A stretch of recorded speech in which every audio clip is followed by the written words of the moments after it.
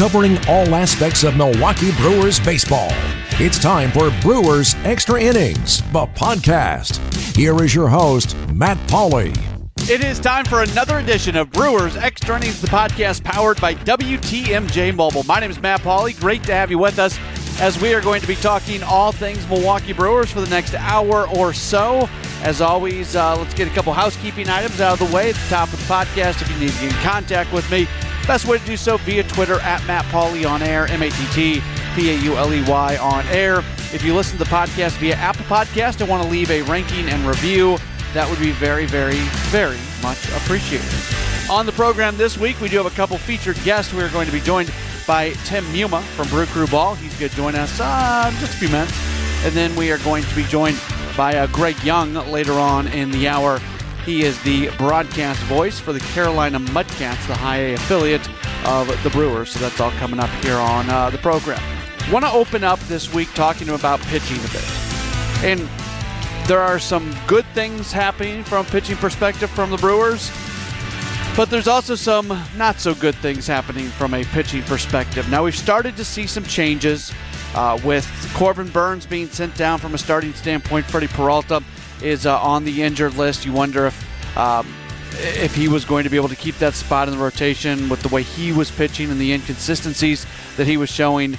We're continuing to see inconsistencies out of the bullpen. You have Josh Hader, who's done a really nice job. I think Junior Guerra has done a nice job.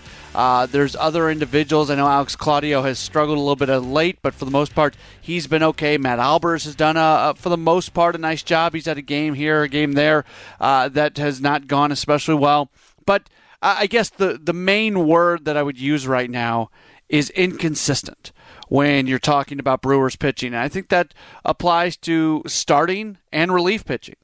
And across the board, even Josh Hader, who's been incredible, went through a little bit of a streak this past week where he was giving up home run balls. And there just is a lot of inconsistencies right now with Brewers pitching. I don't really know, and I don't think anybody really knows how good this pitching staff is or how not good this pitching staff is. But I think one thing we do know is that the organization is going to do what they need to do to be able to make the staff better. And we saw the first domino this past week. They brought in Gio Gonzalez. I'm not trying to portray Gonzalez as a savior, but he's somebody who's going to battle. He's somebody who's a veteran. He's somebody who, he hadn't pitched in a couple weeks, and he pitched on Sunday, and he was able to battle his way through 5 innings, giving up 2 runs. If that's the worst you are going to get from Gio Gonzalez, then he's going to help out this rotation and just being a veteran guy. Right now, they need guys who can eat innings. You want more than 5 innings, but for a first time out, for a guy who hadn't pitched as long as he had pitched and a guy who had not pitched in the big leagues all season long, 5 innings as a start, you'll take it.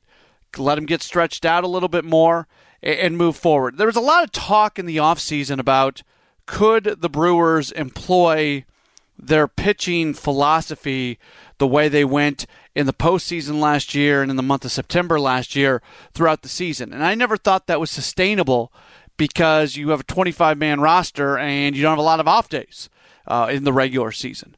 You were able to do that once the rosters expanded. You were able to do that when you had more off days. But when you're in the grind of a 162-game season and you're in April, May, June, July, August, it's a lot tougher to be able to do that. And I don't think the Brewers ever planned to. I guess the point I'm trying to make at this point is we're seeing starting pitchers not go deep into games, and we're seeing the trickle-down impact of that. The way to have a really, really good bullpen is to have starting pitchers that go deep into game. I've said this a lot recently. I feel like I've got these adages my baseball adages that I believe in, and I repeat them over and over and over. And this is one that I feel like I've been saying way too often recently, but it continues to apply to what's going on. Every single time the bullpen door opens, it's a gamble. You are risking that every single time a new pitcher comes in, that pitcher is going to have a bad day. And it can happen to anybody. Every pitcher has bad days. And so if your starter only goes 4 innings and all of a sudden you got to use 4 or 5 relief pitchers, every single time that door opens, you don't know what you're going to get out of that guy that day. So the least amount of times you can open up that door, I think the better off you are. I say all that to get to my point here at the top of the podcast. We saw them sign Gio Gonzalez this week. There was clearly a need in the starting rotation. An opportunity became available for them to go get Gio. We'll see how that plays out. We'll see what he does with the team and how good he looks, and what's going to happen when Freddie Peralta is able to come back off the injured list. What's going to happen when Corbin Burns gets back going? He's going to be back starting at the major leagues at some point this year. There's going to be some other things that kind of have to fall into place. So we don't really know what Gio Gonzalez is going to look like for this team and what role he's going to be and if he's going to stay in the rotation. And we don't know any of those things at this point in time. But what we do know is there was a need for a guy in the rotation who could eat some innings, and they probably needed some veteran leadership in there. They went young in the rotation this year, and it didn't work out here over the first couple weeks the way they would have liked it to work out. Or first couple weeks, first month. So they did something about it. So you apply that standard to the bullpen. I get the frustration. I totally understand the frustration. And watching Sunday's game is another great example of why people are frustrated with the bullpen. Offensively, the Brewers were not having a very good day, but Mike Moustakas hits a home run. He ties the game up, and immediately what happens is the bullpen can't hold it. Now, to be fair, there was an error that was made that really, really hurt. And if that error is not made, I think that ends up looking like a different baseball game. At the very least, that is a very different looking inning because you have 2 outs, nobody on, as opposed to runner on at second and 1 out. So everything at that point looks incredibly different. But the point being, right now, the bullpen it's inconsistent. I'm going to use that word. That's probably not going to be the last time I use that in this podcast today. There are a lot of inconsistencies right now with the relief pitching. And we have seen the Brewers, and we've, especially since David Stearns has been the general manager, if this team needs to make additions, if this team needs to make improvements, they're going to do it. Now, they're going to do it in a smart, intelligent way where they're not going to basically, let's talk Craig Kimbrell, because he's the name that everybody brings up. They're not going to overspend on Kimbrell. They're not going to give him all these years and all this money just because they're panicking. They're not going to make a panic move. But if there's this feeling that they do need to improve the bullpen, there's arms available. We're not that far out from some of the worst teams in baseball all of a sudden saying, okay, we can start selling off some of our guys. I know we're still early on in the season, but those sort of things, it doesn't take long for those sort of things to really start happening. And we've seen David Stearns acquire some pretty solid bullpen pitching via trade over the last few years, whether it's a Joaquim Soria, Xavier Cedeno, Anthony Swarzak, guys like those have come in via trades. And I think that if the bullpen continues on the same path it's on right now, a path of inconsistency, they're going to end up making some moves. I'm not saying they're going to sign Craig Kimbrell. I'm not saying it's impossible that they make that move, but I don't expect it to happen. That's not the move that I'm expecting. Would I be absolutely shocked, knock the socks off of me, shocked if they went and signed him? No, but I'm just not expecting it. That would be a little bit surprising. I am expecting them at some point in time to stabilize the bullpen by acquiring a veteran arm or two that can help out this current group. And I don't know when that's going to happen. And look, guys who are down there right now, they've got an opportunity to go pitch themselves and try to lift their game and pitch to a level where they remain parts of the bullpen. But we're far enough now into the season that kind of who you are, it starts to be real. I'm not going to be talking about small sample size anymore.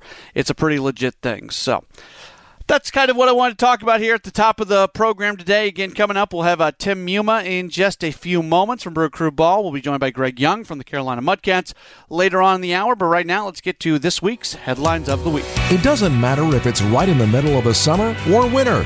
There's always news about the Brewers. Let's look back at the week that was with Matt's Headlines of the Week.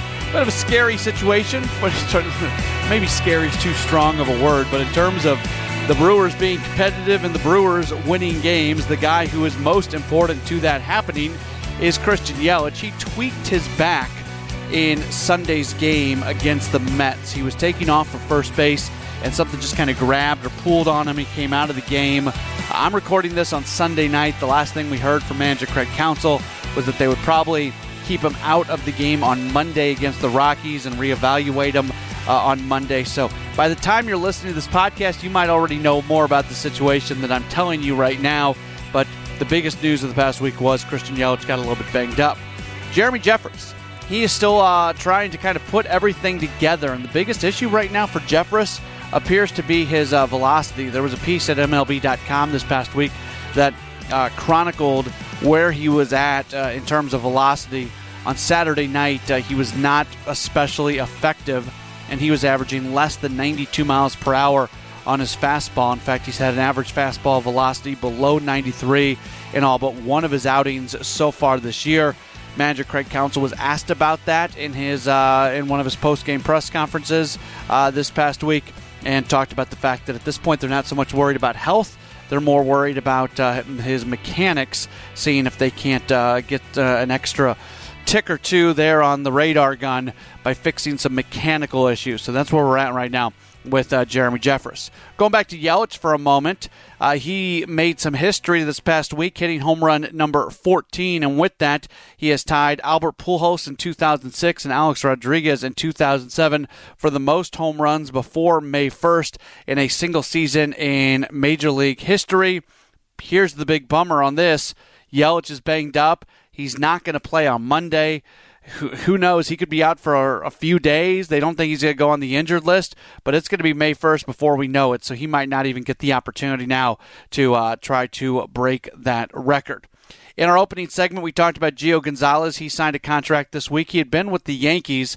He had an opt-out in his Yankees because he was at AAA. He had signed a minor league deal, but he had an opt-out in his minor league deal where if they did not add him to the Major League roster, he was able to leave. He took the opt-out, and the Yankees did not add him. He reportedly had offers from both the Brewers and the Mets. The Brewers guaranteed him a spot in the rotation. The Mets did not. He's comfortable with the Brewers. He signs with the Brewers. $2 million, that's his base salary, and then he can get $2 million more in incentives. The incentive program is based upon a point system. He gets points for appearances. He also gets points for appearances that last a certain amount of innings. So that's how he can make maybe a couple $1 million more. As far as those pitchers go that are not with the big league club right now, that will be or have been, especially in the starting rotation, Freddie Peralta on the injured list Saturday at AA Biloxi. He throws 4 2/3 innings, giving up 3 runs on 4 hits. He had 7 strikeouts and 1 walk. Corbin Burns, who is at AAA San Antonio, he's not injured. He's there. He has appeared in 2 games so far, pitching 2 starts, 7 2/3 innings. So you'd like to see the innings pitched a little bit higher in 2 starts, but he hasn't given up an earned run. 4 hits, 10 strikeouts, 4 walks. The only issue there, his pitch counts seem to be a little bit high. Jimmy Nelson was scheduled to make a start on Sunday at AAA San Antonio. However, his wife went into labor. There's been some previous medical complications, and she had been pregnant with twins, and the twins came early. They weigh 3 pounds, 10 ounces, according to a post that Jimmy Nelson had on social media. Seems like things are going well, but certainly you can think about Nelson and his wife and their entire family now. Keep them in your thoughts as they deal with that. And when Nelson might actually pitch at this point in time, that's up in the air. Clearly, some things are more important than baseball. That would be in that category, so that has been placed off to the side. So we'll see when we have another update on Jimmy Nelson moving forward. Those are this week's Headlines of the Week. After every Brewers game, signing an announcement, bloggers and podcasters hit the web to give their take. Now we bring them all together. It's the Social Media Roundtable, and it starts now. Brewers Extra Innings, the podcast, is powered by WTMJ Mobile. It's time for our social media conversation. We bring in Brew Crew Balls, Tim Muma. You can follow him on Twitter at Tim_Muma. That's how you spell his last name. He is a very, very busy guy around this time of the year, and we're glad he's got some time for us. Tim, appreciate it. How are you? I'm doing well, Matt. Always love being on with you, so I appreciate the time. Hey, let's start with pitching. That's kind of been one of the themes of this podcast so far, and it's been inconsistent this year. There's been some good things. There's been some not so good things. We saw the team sign Gio Gonzalez. He looked fine on Sunday, 5 innings, 2 runs. If he can extend out a little bit and stretch out and start giving closer to 6 innings consistently, he would all of a sudden be one of the top pitchers in the rotation. But where do you stand right now just with this club's pitching? I'm not just talking starting, not just talking bullpen, but it's been so inconsistent right now. Where do you stand on it? Yeah, that's a tough question. I mean, obviously everybody has seen that, as you said, the ups and downs to it. You see some potential, and then all of a sudden it seems like a guy gets blown up. I think there are a couple things at play. One, I do think Craig Counsell needs to sort of get out of the mindset that he was, especially at the end of last year, of quickly rushing to the bullpen. Obviously, there are times to do that. There are times when a guy looks like he's losing it. Maybe it's the third time through the order.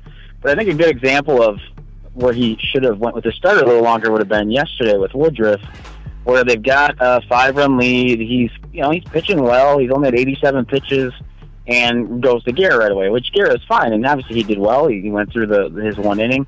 That felt like a time like, okay, we got to use our starters a little more. We got to rest our bullpen. We don't have a lockdown bullpen anymore. We have to make sure we stretch the guys out a bit. And I do recall him early, I think it was in spring training, where he said, it's not going to be the same. We have to get more innings from our starters. So it seems like maybe he's even struggling a bit with the transition of not having that lockdown bullpen that they've had in the past. And then the other thing, I do think the schedule. I know people don't like to hear it. They think it's an excuse. But, facing the Cubs, the Cardinals so many times, the Dodgers in 2 series, and all, essentially back-to-back, that's going to take a toll on a pitching staff, especially playing them again in successive series and trying to take those teams down. I mean, those are some of the best offenses in the league, probably all top 5, maybe even top 3. And obviously Burns had his trouble. Woodruff, was up and down again like we talked about. Then you get into the bullpen, they're having their struggle. So I think there are a number of factors at play there. I think everybody realized, or at least they should have known, that there was going to be some growing pains, especially with the young arms. Then you throw in the injuries to the bullpen.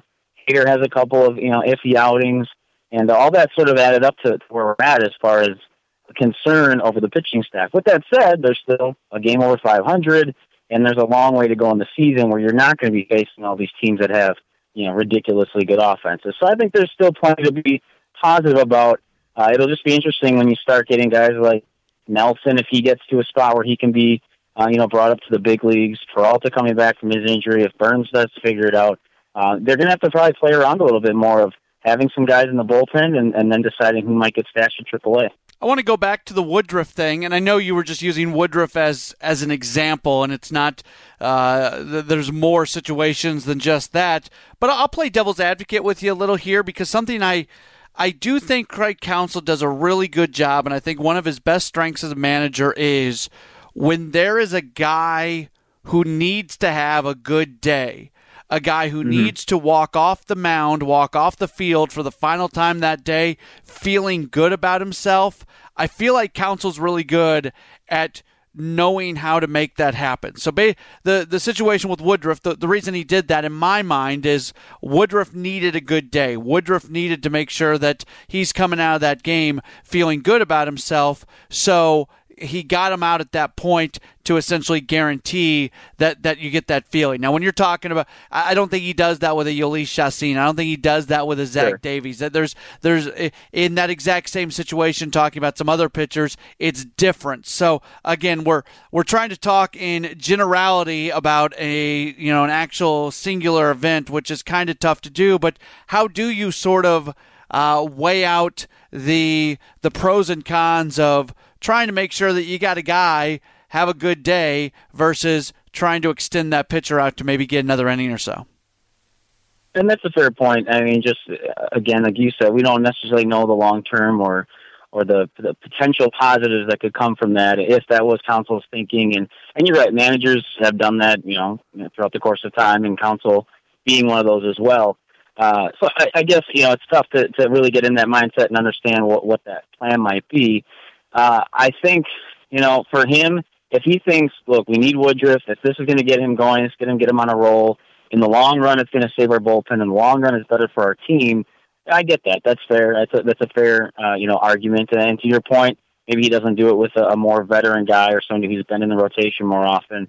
I guess the challenge of that is, at what cost is it? Because then you do go to the bullpen, and again, in this case, Garrett pitches 1 inning, which that was interesting too. You thought maybe he would go a couple innings, but maybe because he had some time off, they didn't want to do that.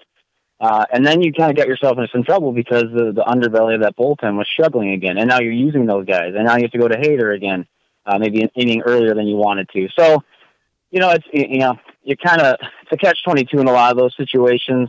I guess in that case, you have to really trust the manager. It's funny because I just sent an email to all my parents of the kids that I coach, just letting them know, look, us coaches, we do have a plan. We might be thinking a week down the road, you might be thinking about the kids or the players' long-term health or whatever we're talking about there. So you bring up a good point, and sometimes that's why it is tough to fairly criticize a manager. And, we all like to do it at some point, some of us more than others, but I can see that happening. I can see that having a long-term positive effect, and you just hope it's not at the detriment of other guys or the guys in the bullpen or the team as a whole, I guess. So now going kind of devil's advocate on the other side when you play that out in the other direction, because this is why baseball is amazing, because you can look at things in so many different ways.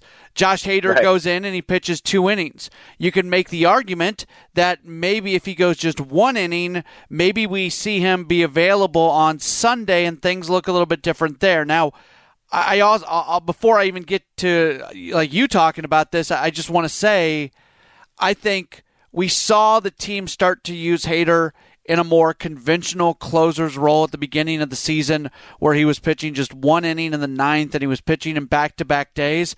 I don't think it's a coincidence that his effectiveness had dropped a little bit. I believe that Josh Hader is at his best as a guy who can go give you multi-innings, but then have to sit for a day or two and not pitch really in back-to-back games very often. So even I asked this question with the belief that I don't really want to see Hader in back-to-back games. I want to see him more used in multi-inning and then giving a day off. But all that being said, if he pitches just 1 inning on Saturday, or maybe even the better way to look at it is he doesn't even pitch, they keep that thing out of hand, and you don't see Hader at all, then he's completely available on Sunday. So that's where, it's so easy to look at every single move and every single moment and not just see how it affects that day's game, but how it can affect the next day and the next day and the next day. For sure, and I think part of the decision yesterday, using Hader as an example like you did, is that okay, we have this game essentially in hand. We're still winning. If we win this game, we win the series. And then whatever happens Sunday is gravy. And I know, again, some people don't like to hear that, but, winning series really, if you just keep doing that, that does get you to where you want to be. So maybe it plays out different if they had lost Friday's game. Maybe he's trying to win both games and he handles Hader differently. Again, it's hard to get in the mind of counsel and maybe the staff as a whole to figure out what they want to do. As far as the use of Hader, I don't want him in the traditional closer's role either. I want him to be used at the highest leverage part of the game, the toughest spot, like they did at Miller Park against the Dodgers when he came in and got Bellinger out with the bases loaded. Obviously, he ended up giving up the home run to Kike Hernandez the next inning, but that, I think, is how he should be used, and I know they're probably a little leery of it because they don't feel like they have somebody who can close the game out. Jeffress obviously isn't where he was last year, and Canable's not available. So as far as the back-to-back days and that kind of stuff goes, you might be right. They protected him a lot last year with that. Perhaps he is always going to be best suited for, getting 5 outs, 7 outs, even 9 outs in one game and then having a day or two off to bounce back and then be that weapon again. So I think in a lot of cases, you saw it last year too, if counsel smells blood and they think they can get a win that day, I agree with that philosophy because you can really only worry about that day. Tomorrow you might only score 1 run, you don't need him, or you might score 10 runs, and you don't need him. Same thing in again, how they use him on a game-to-game basis. You want to bring him in with a 1-run lead in the 7th inning and the bases loaded because you need to shut that down. You might score 5 runs the next inning and not even need him for the 9th. So, like you said, you can break this down so many different ways, and obviously the Brewers have gone away from tradition in a lot of ways with their bullpen, and I think it's been a tough balancing act this year because of the injuries and because they really don't have guys that you feel great about going to in certain situations. So I think overall, again, Council is doing a terrific job. We're always going to nitpick things here or there. So, as we go along the way, we'll see how Hader's used. And to your point, he may just be most effective having, one day on, one day off kind of thing. I've got a ton of confidence in David Stearns. I think he's earned the trust of Brewers fans. That doesn't mean he's perfect, because there's no such thing as a perfect general manager. I think he was the first person to admit that last year's Jonathan Scope trade did not work out. No general manager is ever going to bat 1,000, so we're not asking that of him. There's always going to be that kind of fickle percentage of the fan base who's upset about the bullpen, upset that they haven't done this, haven't done that. You go look at a Wade Miley, you go look at a Jordan Lyles and what they're doing and say, oh, look what they would be doing. Even a Domingo Santana, and I don't think that's a really good comparison, because he wouldn't be getting the playing time in Milwaukee that he's getting in Seattle. So it's an apples to oranges comparison. So all that being said, I've got faith that if the bullpen does not get better, that they're going to go out and they're going to make moves. I don't know if they're going to get Craig Kimbrell. That might not work. But they've shown over the last few years, whether it was an Anthony Swarzak, a Joaquim Soria, Xavier Cedeno. I mean, they've brought in a lot of bullpen guys in trades. I feel like they're not just going to sit and let this bullpen kind of sit in this period of inconsistency. If they need to bring in a veteran arm or two that can pitch some high leverage innings, they're going to do it at some point. You just got to be patient. Do you agree or do you disagree kind of with everything that I just said? Well, I think for one, bullpens, as you know, are just volatile year to year. I mean, unless you have a number of completely shut down guys, which in theory the Brewers thought they were going to have again this year, but that's the way it works out sometimes. Things don't go as planned. So with that said, I also do agree that getting arms at the deadline, especially out of the bullpen, that is the most common tactic that GMs are going to use, and it seems the best way to sort of shore everything up, assuming the rest of your team you feel comfortable with. So there's no doubt in my mind that that'll happen, if assuming they're still in contention, and I believe they will be completely. So I think part of it, really, the first half of the year is figuring out, okay, who is reliable, who can we go with, what is going to work with the group of guys that we have, and then what do we need to fill that gap.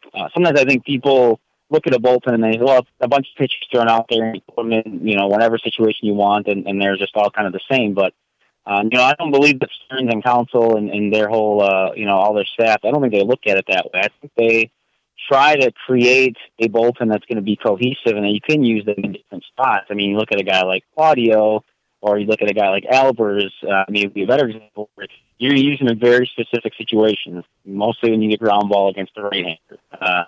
So I think they do look for those perfect fits, so to speak, and they'll do that as they approach the deadline, no doubt. And to your point about Stearns, I'm going to err on the side of trusting him. I think he's done an unbelievable job. I loved when he acknowledged that, look, the Scope thing didn't work out. I missed that one. I messed up. Thought it was going to work. I love that he did that, because I think you need that from a GM to really be objective, not only about your players, but about yourself and about the rest of your staff, maybe the people that are helping you behind the scenes with that. So when push comes to shove, I think we'll end up having, hopefully, a strong bullpen, whether it's they have to move runs out there or they have to, maybe Peralta goes out there for a bit, and then they supplement those guys with an arm or two at the deadline, because it seems like, you only get to pay a pretty penny as far as prospects go to bring in a reliever, but to your point, you find these guys that only have half a year left on their contract. You can typically get them for more mid-range prospects, and you don't bat an eye at that if you think you have a chance to get to the postseason. The number one question, I'd say the number one question I have received on my post-game show here over the last week and a half, should Eric Thames be the everyday first baseman? My answer has been he deserves more playing time, but the one thing the Brewers have been very good at is putting him in position to be successful, whether it's using the righty-lefty stuff and whatever it might be. So I'm not just pulling off the Band-Aid and saying Eric Thames is the everyday first baseman, but he clearly has earned more playing time, at the very least, a righty-lefty platoon. We've seen Yasmani Grandal go over to first base for a game. Jesus Aguilar he's lost right now. And I hate to say it.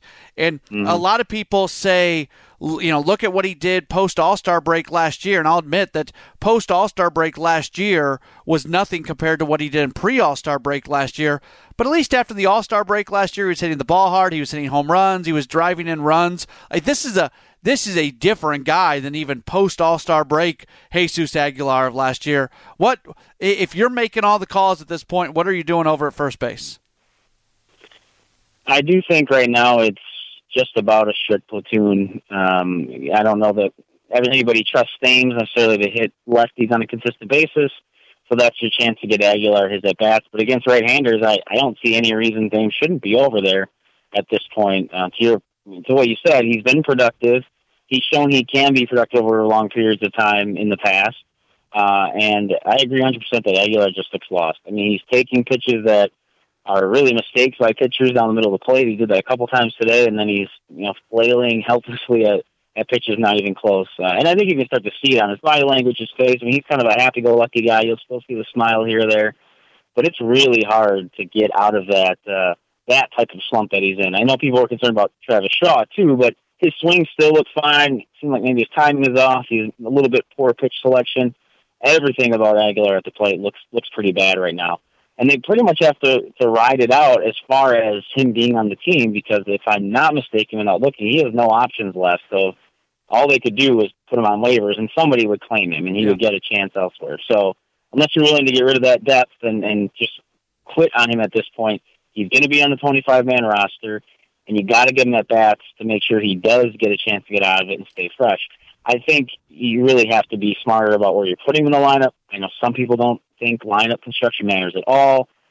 I mean, I disagree when you're putting arguably your worst hitter right now in the 4 spot, which to many people's minds is the second most important position. So maybe you got to be a little smart with that.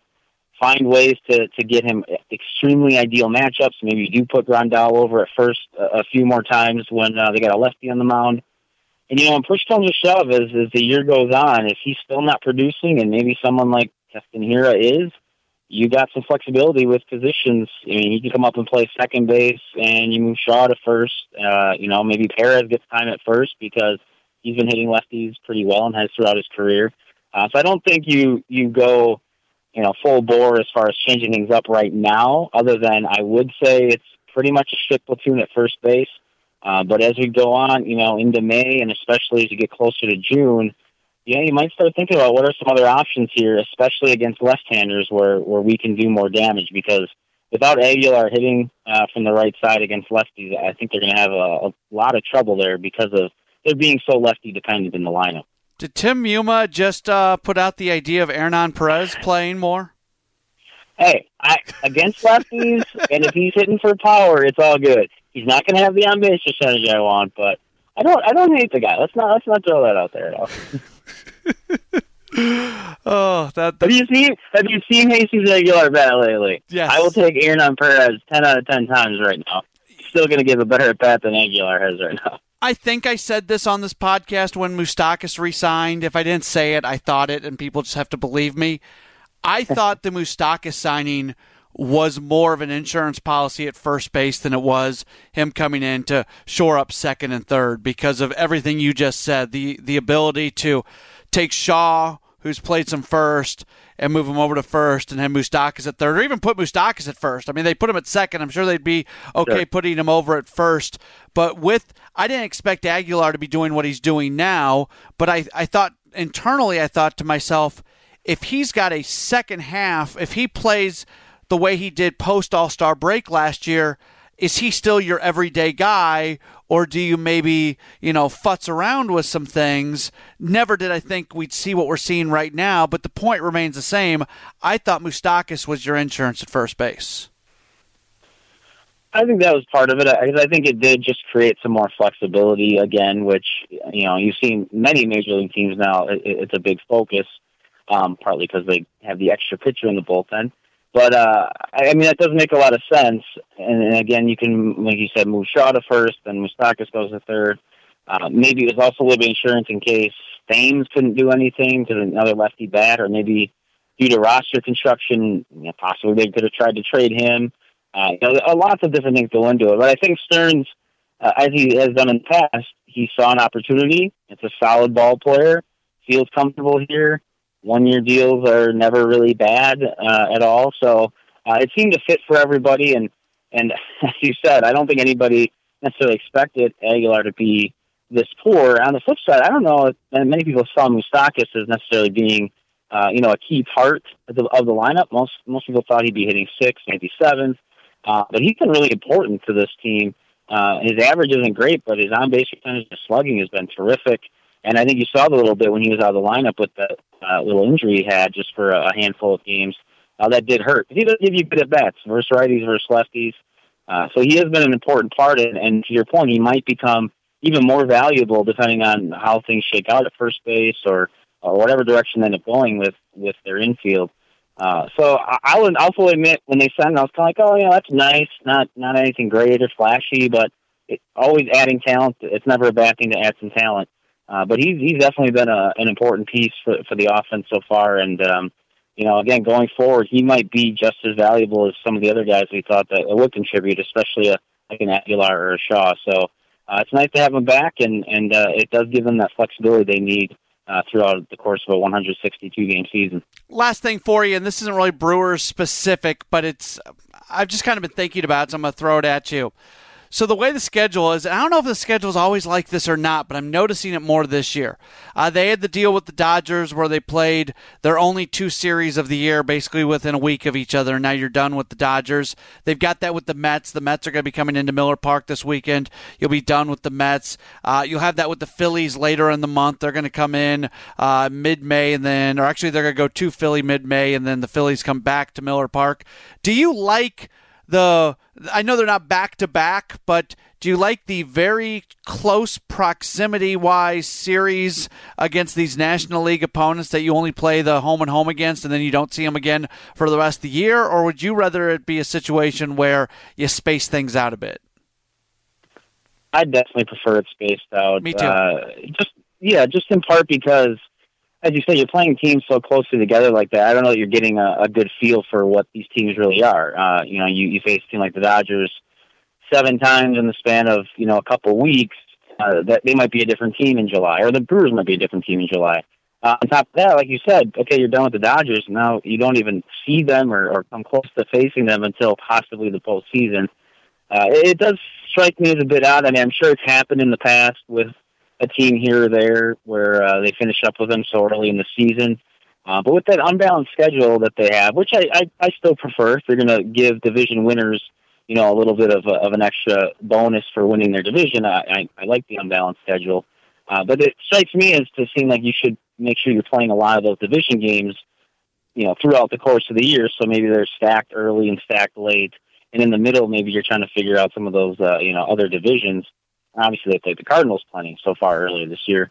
But yeah, I don't know. I feel like it's something will be missing as you get later into the year, or even the middle part of the year when you don't have to face some of those teams. And there's so much that goes into creating the schedule. I can't imagine, everything they got to worry about from, the time zones and making sure teams aren't playing, more than 20-some games in a row and they're not on the road for 3 weeks and all that stuff. But it seems like you should be able to space out those other teams from the other divisions to make sure that you're seeing them maybe early in the year and then late, or middle of the year and late, or something to make sure that you're kind of mixing it up a little bit and you don't get 7 games in 2 weeks and then never see the team again. That does seem a bit odd, and I don't know. Maybe it's one of those things this year, and maybe it doesn't matter in the long run, but as you said, I prefer that they spread those things out a little bit. Yeah, I think, what if the Brewers and the Dodgers are the 2 best teams in baseball this year, and they're battling for the top spot in the National League, and they haven't seen each other since April. It just doesn't make any sense to me. And I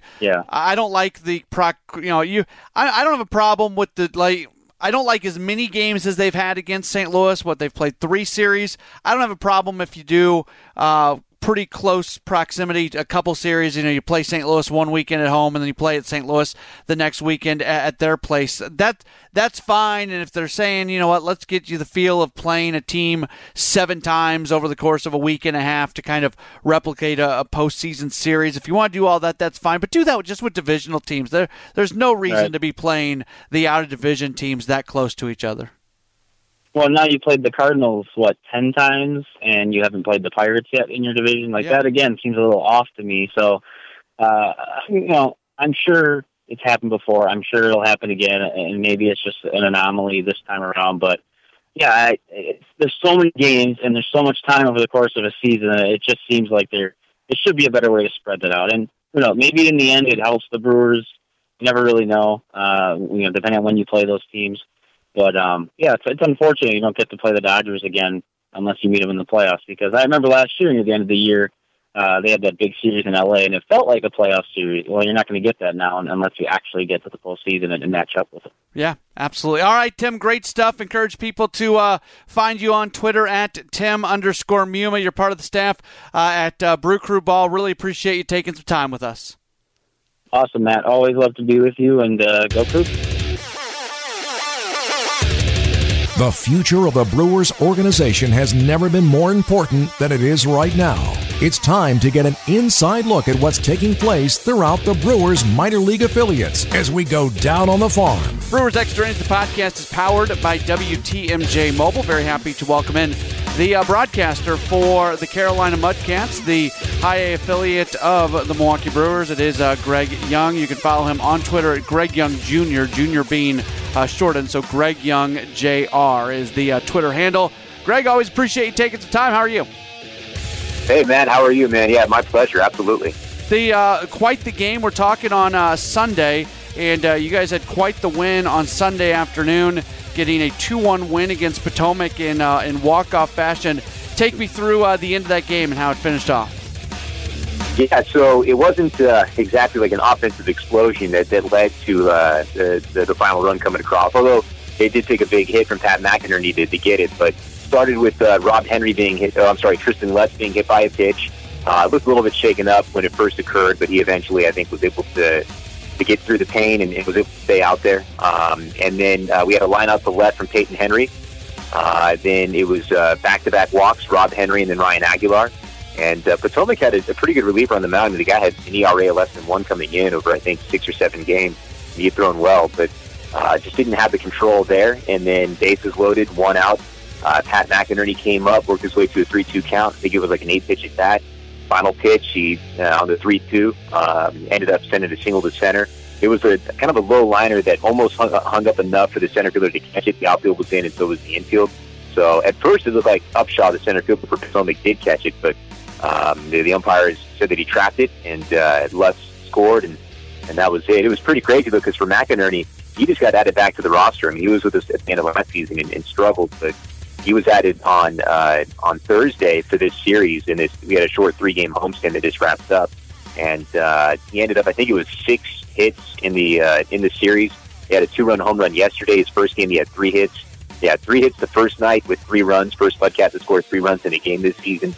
Then 2 hits last night, including the 2-run home run, and then today, as we talked here on Sunday, he gets the game winner, so 1 hit in the game, and just a tremendous start for him, and really good to see, because he's been working hard, and I know that the way that the season went for him last year was kind of wearing on him, but good to see him back, and then just to have a series like this is incredible.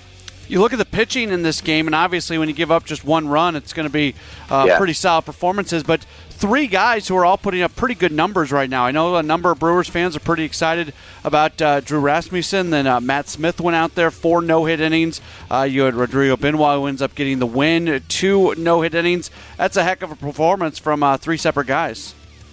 Yeah, absolutely. And then with Rasmussen, he gave up, pretty much everything in the first 3, and he's a guy who hasn't given up anything really at all to this point. Granted, this was just his 4th start as a pro and his 3rd with us, but he is incredible. His fastball is it's so filthy and just overpowering.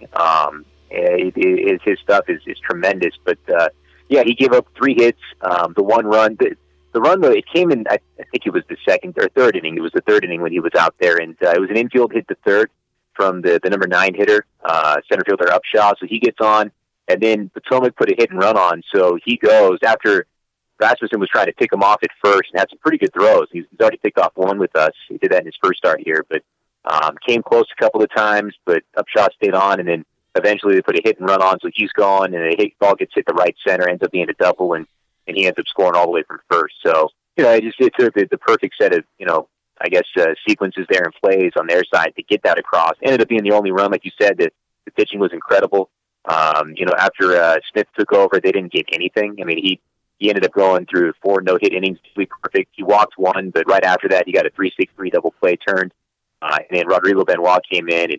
And Benoit is, the numbers for him have been tremendous. He's leading this league in saves. Granted, this was a non-save chance, but leading this league in saves right now, and he's tied for the league-leading games. So it's been a great year for him. And he's not getting, strikeout numbers like we saw at the end of last year from him, but really effective stuff, not giving up hits at all. And, the pitching today was just phenomenal. I think we make too much sometimes of top 30 rankings, especially when there's probably not that much of a difference between a guy who is the number 15 ranked prospect in organization and number 35 or number 40 if the list extended beyond 30. But that being said, not a ton of top 30 guys on this roster. Do you kind of like that in the sense that it's an opportunity for some under-the-radar guys to open up some eyes? Yeah, absolutely. I think it also kind of takes the pressure off in a sense. I think the guys who are on that list, maybe they still feel it a little bit, but just I think for the team overall, I think sometimes the guys tend to lean on those big guys, your top 5 guys, top 10 guys, whatever it might be. But now that there's sort of most of them kind of on an even playing field, maybe I guess I think it helps with the overall mood and the way that the team gels and comes together. But yeah, it is. There's only 3, depending on what list you look at. In 2017, I think we had more than half this team was in a top 30 list with somebody. And then last year's team, there were a few too. But, this year it's really just the 3. As far as, the Baseball America list goes, it's Tristan Lutz and Peyton Henry and Mario Feliciano.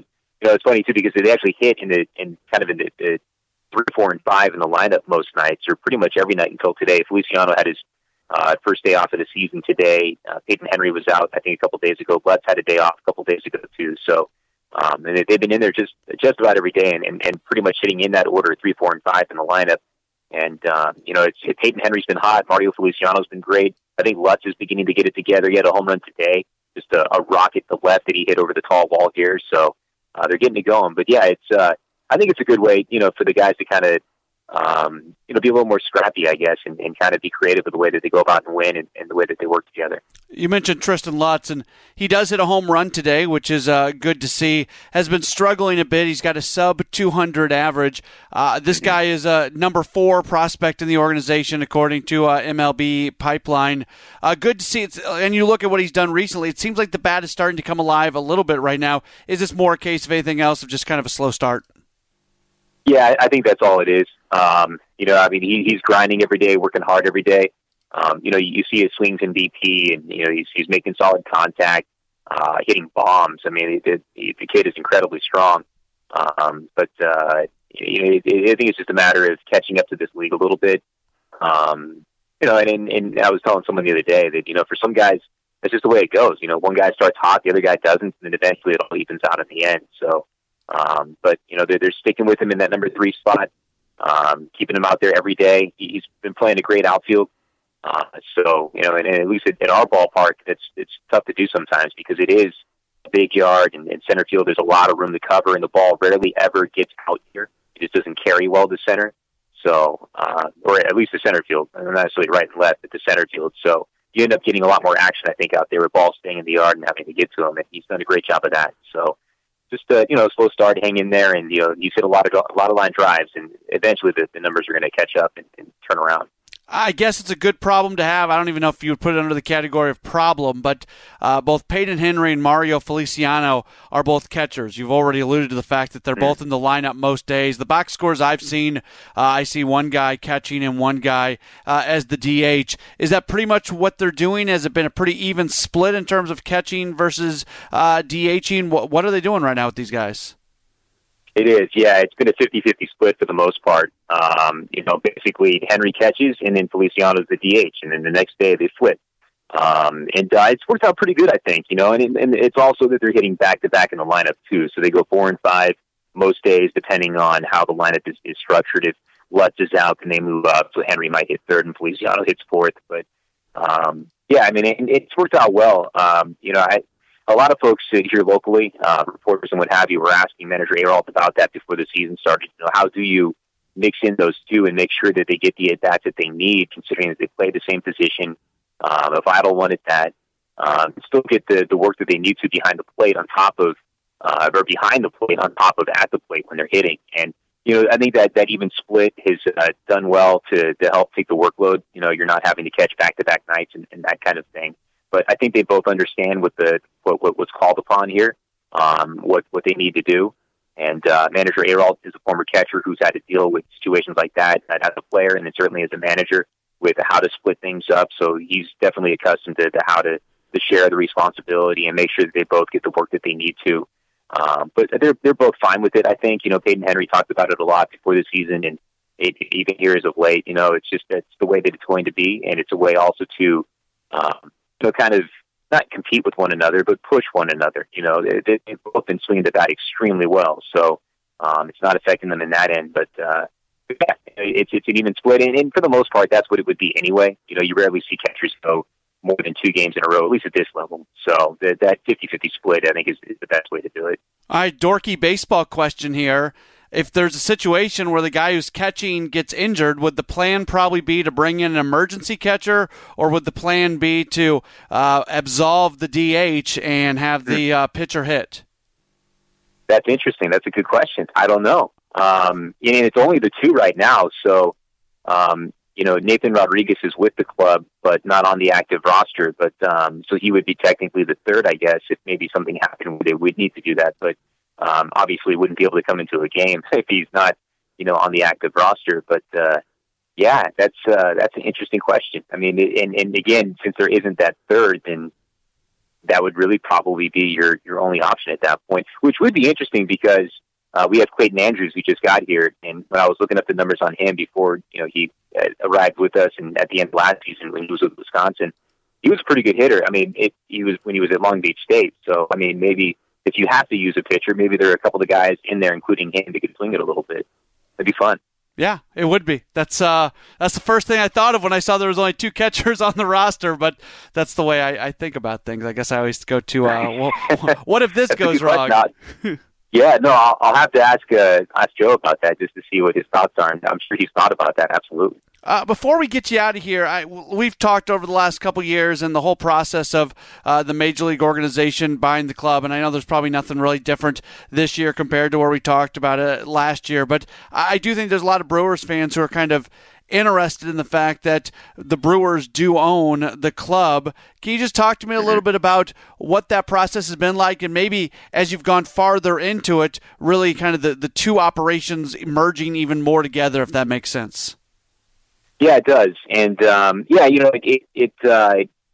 think for them, and you see it, I think, the longer that we get into this, that, it was a move to help establish, a really solid training facility, field, number one, the actual surface here and what have you, but a training facility for their players, in a place, I guess, a part of the country where maybe it's a bit easier, for guys in the off season to get to, depending on where they live. But they've invested in the clubhouse this season as far as some changes in there, so a better workout facility for the players. That has been expanded. The overall operations, as far as some of the analytical stuff, has been improved here, not just in the clubhouse, but with the stadium itself. But a lot of teams are doing that too, so maybe that would have been the next step anyway, without the actual purchase of the ball club. But it's a way to invest in in the minor league facility itself, but also just in the players, as well, and making this experience here at this level the best that it can be, and to help give them a place to train and grow and develop in their careers, and use this as in a launching pad, to what is next, whether it be to AA or AAA or to the big leagues. This is, I think, a good place to really get in some good quality work at a facility that they trust, and that they can control and and make better for their guys, day in and day out. And I would say too that on the business end with us, it's been a commitment more in the office on getting folks involved, more and more in our community, whether it be getting people here in the stands to come to games,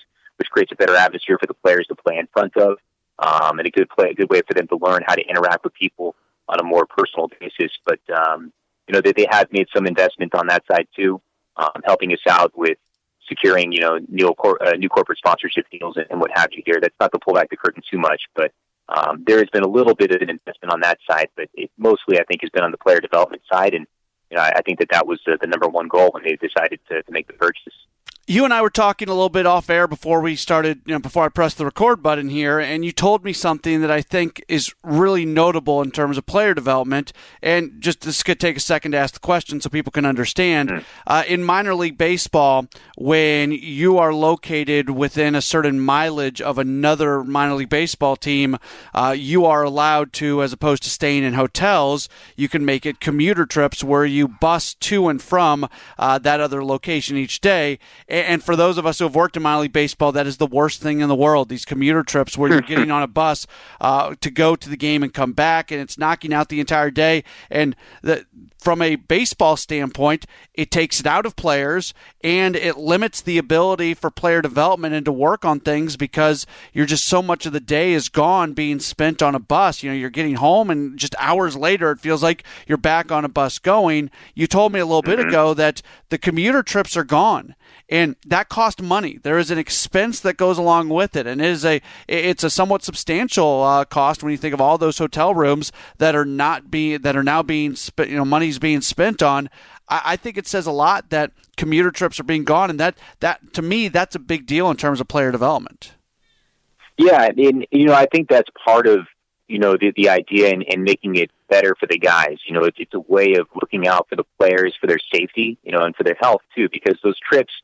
It's one thing that it's maybe a 2-hour one way and a 2-hour back on the same day, but it's being cold on the bus, getting hot for the game, and then cooling down to get back on the bus, and then doing it again over and over and over again. And if you can avoid having to put the players through that, they're better for it. So and the cost, I think, depending on the situation with each city, it can be a bit expensive, but I think in this particular case, being that the cities that it involves with, it's Fayetteville and Kinston. I think that the deals that we have with the hotels and those teams have already negotiated with the hotels too, that helps a little bit to keep those costs down. So it is obviously more because we are going back and forth, but it's better for the guys. It's better for what they're able to do on the field. And in the long run, it's better for overall player evaluation too, because you get a truer sense with them rested and taken care of a bit more. And they certainly deserve it. These guys, they go through a lot just to get out there every single day. They give them that one extra little thing, and it's a big thing, like you said. It helps a lot in the long run, and it helps to evaluate these guys and get them to learn properly, and for them to be able to advance, at the right time and in the right way. All right, so folks want to check out your broadcast, whether it's just the audio version or the video streaming version. Tell people how they can check out the Mudcats. Yeah, so we broadcast just like any other team online through our website, CarolinaMudcats.com. It's through TuneIn Radio.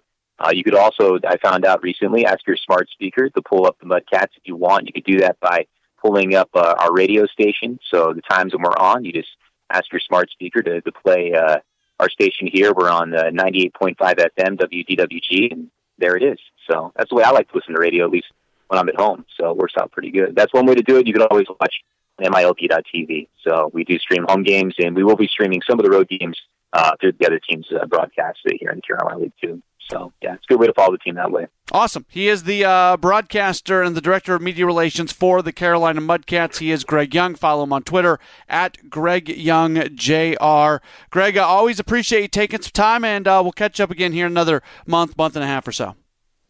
Yeah, Matt, thank you very much. Appreciate it, man. Thank you. That's Greg Young, the broadcaster for the Carolina Mudcats, the High A affiliate of the Milwaukee Brewers. As we start to wrap up this edition of Brewers Extra Innings, the podcast, taking a look at what's going to be coming up this week. Brewers open up a 4-game series against the Colorado Rockies on Monday, and that's going to go Monday, Tuesday, Wednesday, Thursday, Monday, Tuesday, and Wednesday. All of those games are scheduled to start at 6:40, and then a day game coming up on Thursday, an early day game coming up on Thursday. That's going to be a 12:10 first pitch at Miller Park on Thursday. So you can hear, reminder for you, you can generally hear the games on WTMJ, but when the Brewers and the Bucks are playing at the same time as the Bucks go through their playoff run, the Brewers game is going to be bumped over to 94.5 ESPN FM. That includes my post-game show, Brewers Extra Innings. In past years, when 94.5 was not ESPN, when it was a country station or something else, they put the network broadcast on the air, and then when it was over, that was it for baseball coverage. Well, now that we've had some changes at WTMJ, we have new ownership with Good Karma Brands, which has been pretty awesome, to be perfectly honest with you, if you care about things like that. We over at ESPN now, when we have the Brewers games, we have Brewers Extra Innings, the post-game show, which has made me a very, very happy person. So I'm glad to be able to do the post-game show, no matter whether the games are on WTMJ or whether they're on 94.5 ESPN. So 4-game series against the Rockies, Monday, Tuesday, Wednesday, Thursday, wrapping it up with a day game on Thursday, and then a weekend series coming up Friday against the Mets. They just saw the Mets in New York for a 3-game weekend series. Now they host the Mets for a 3-game weekend series Friday, Saturday, and Sunday. This is part of an extended homestand for the Brewers. After the Mets roll out of town, the Washington Nationals will come into Miller Park for a 3-game series next Monday, Tuesday, Wednesday. So they're going to play without an off day now until Thursday the 9th. May 9th is going to be the next off day for this club. All right, my thanks to my 2 guests this week, as we had Tim Muma on, and we also had Greg Young on. Appreciate those guys. Appreciate you for listening, and we'll talk to you again next week with another edition of Brewers Extra Innings, the podcast powered by WTMJ Mobile. Thanks for listening to Brewers Extra Innings, the podcast. Matt will be back next week with another episode. For all the latest Brewers news, keep listening to the home of the Brewers, News Radio 620 WTMJ.